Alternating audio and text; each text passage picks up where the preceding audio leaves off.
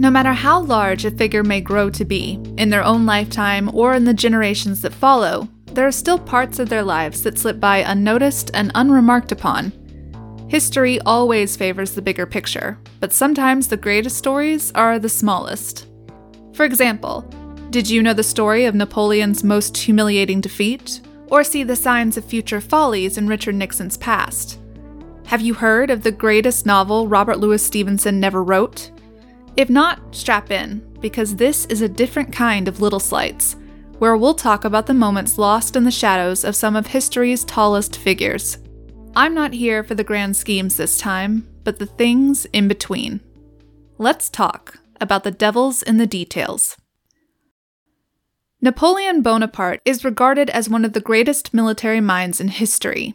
His battle record speaks for itself, a rolling sweep of victories across the continent of Europe and beyond that helped him secure a crown and France an empire in the early 1800s.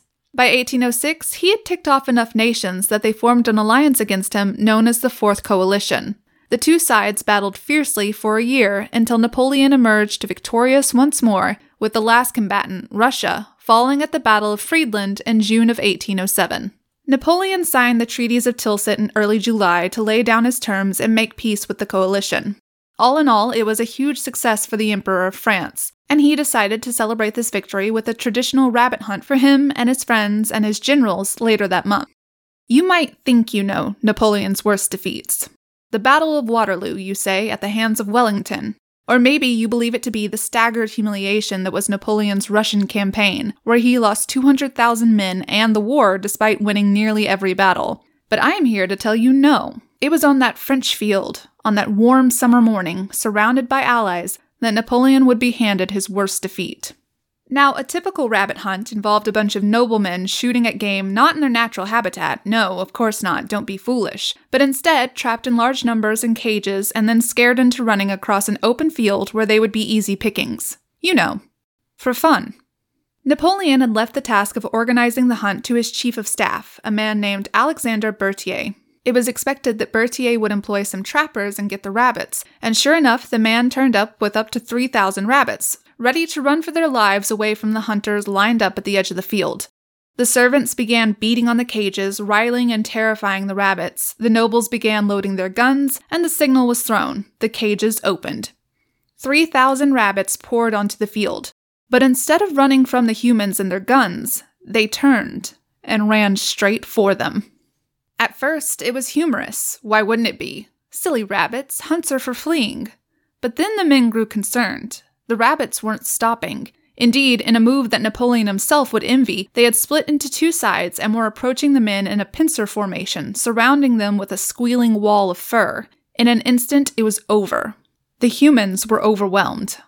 Napoleon and his men tried to beat back the rabbits with their crops, hands, and weapons, but the rabbits were relentless. Napoleon, seeing that the battle was lost, abandoned his men and fled to his waiting coach, but the enemy was ruthless. Even when he had gotten to the safety of his carriage, Napoleon was kamikazed by several balls of ears and fur and giant frantic feet. The emperor was forced to quit the field entirely, leaving his men to make their own escape from the furried frenzy, which they eventually did. No casualties were reported for either side, but it was undoubtedly Oryctolagus cuniculus, that great rabbit kingdom, that had won the day. As Napoleon sped away, no doubt he had to wonder, what the hell just happened? It wasn't the usual for a man of his strategic genius to be taken by a surprise attack, but he soon found out he'd had a traitor in his midst the whole time. Alexander Berthier. Berthier had not, as had been expected of him, arranged for wild rabbits to be captured and used for the hunt. Instead, he had gone into the city and purchased as many tame rabbits as he could get his hands on. This was either because Berthier was very lazy, Berthier was very busy, or, most likely, the woods had been hunted down to nothing by the rural Frenchmen starving under Napoleon's reign, and Berthier had nowhere else to get rabbits. Regardless, when tame animals see humans, they don't see fear, they see food. So 3,000 rabbits, give or take, hungry and scared, were released onto the field and ran straight for walking suppliers of leafy greens ready to eat, a force so terrifying and unstoppable that even Napoleon, who had just stood tall against the combined forces of Prussia, Russia, and Great Britain, could not stand in their way. I think the Russians took notes.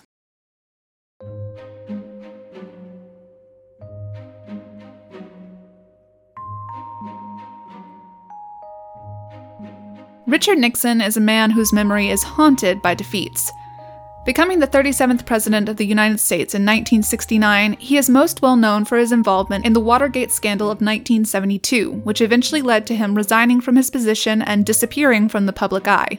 Watergate centered around 5 men who had broken into the Democratic National Committee's headquarters in Washington, D.C. to place wiretaps on their phone, and the subsequent cover-up by the Committee for the Re-election of the President and the Nixon administration.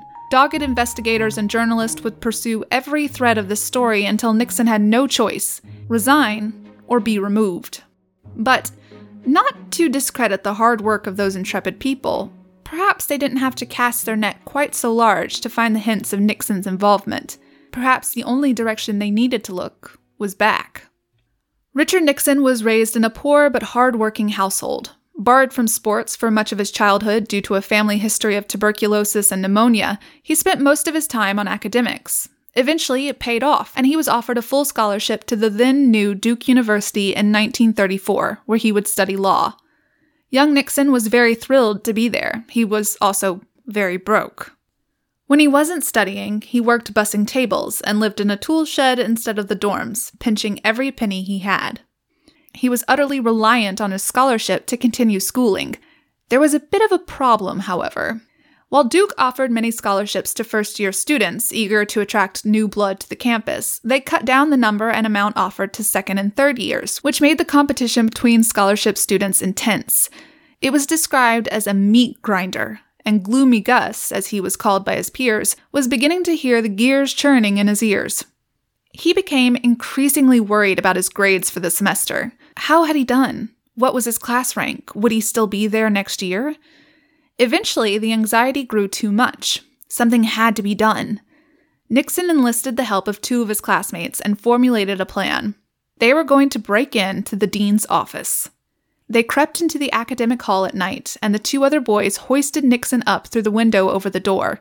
Nixon let his friends in, and silently they went through the office, inspecting every scrap of paper they could find. Then Nixon found it, his file.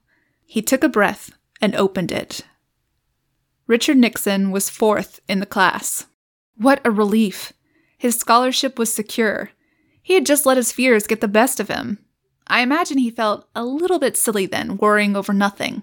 The boys put everything back where they found it and made their escape, laughing at what a great night it had been. They never got in serious trouble for the event, and Nixon would graduate 3rd in his class in 1937. 35 years later, Nixon still hadn't learned his lesson from that night. He had never figured out how to let go of his paranoia and let the chips fall where they may.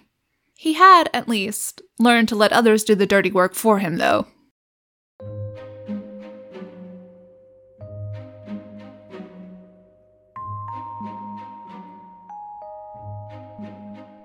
Robert Louis Stevenson was a prolific writer of the 1850s, penning classics such as Treasure Island and The Strange Case of Dr. Jekyll and Mr. Hyde. While views on his work varied in his lifetime, he is now regarded very highly, and his books can be found in every school library across my country and several others. In fact, some of you are probably groaning at the very mention of the man, because you had to study Dr. Jekyll and Mr. Hyde in high school.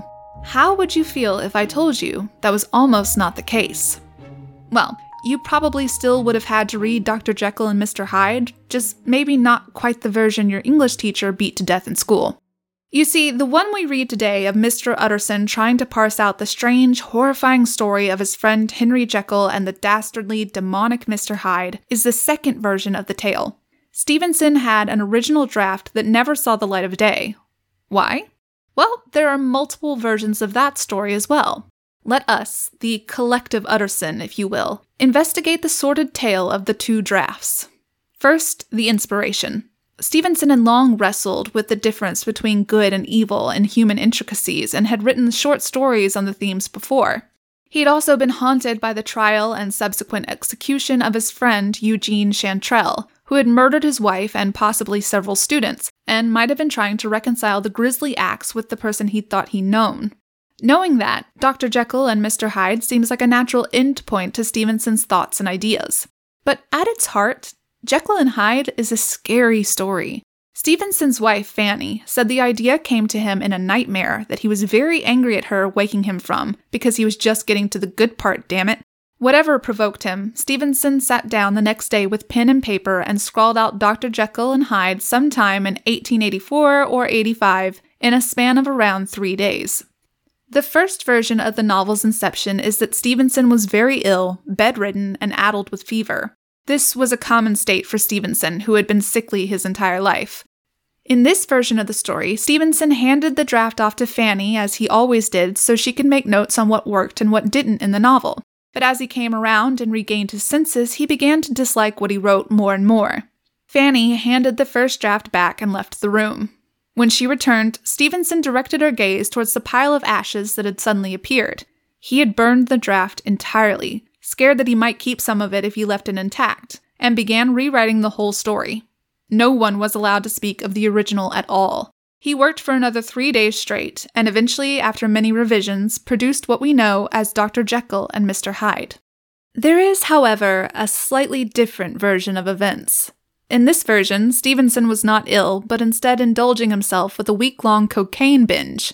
Stevenson was no stranger to drugs, having written about smoking hashish with friends and likely prescribed opiates for his various illnesses. He wrote and worked at Jekyll and Hyde the whole time, and when he finally came down, he handed the draft off to Fanny to look at.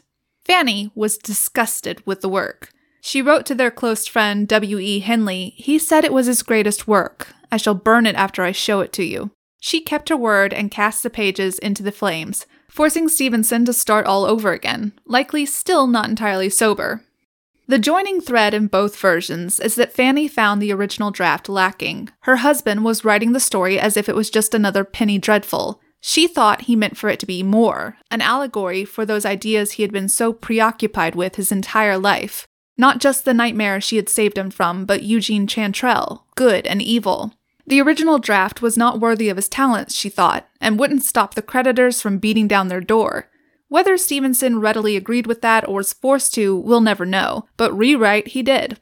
The book was a success, the family now comfortably well off for the next few years, and both Robert Louis Stevenson and The Strange Case of Dr. Jekyll and Mr. Hyde, after a long fall out of favor, have now experienced a positive reevaluation and is a perennial favorite of critics and horror buffs alike. But I can't help but wonder what the original, the supposedly low-brow shilling shocker Lost to the Flames, was like. Jekyll and Hyde, as it stands now, is all suggestion and mystery. There's very little in the way of R-rated themes actually on the page. In my mind, the scene that sticks out the most is the very first, when Utterson describes the thoughtlessly cruel way he saw Mr. Hyde trample a little girl on the streets. Would the original have escalated from there, or changed directions? Was the revelation of the personality-changing potion the same? The ending? No one will ever really know but Robert and Fanny Stevenson, and they're long gone. We're left, like Utterson, with only the suggestion of true horror. I hope you've enjoyed these little tales as much as I enjoyed telling them. History is made up of a lot of things. The shifting tides of nations, grand battles and defeats, invention, technology, progress. But all of those things are made up by people, and people are made of the small stuff. The tiny gestures, the funny events, the little slights.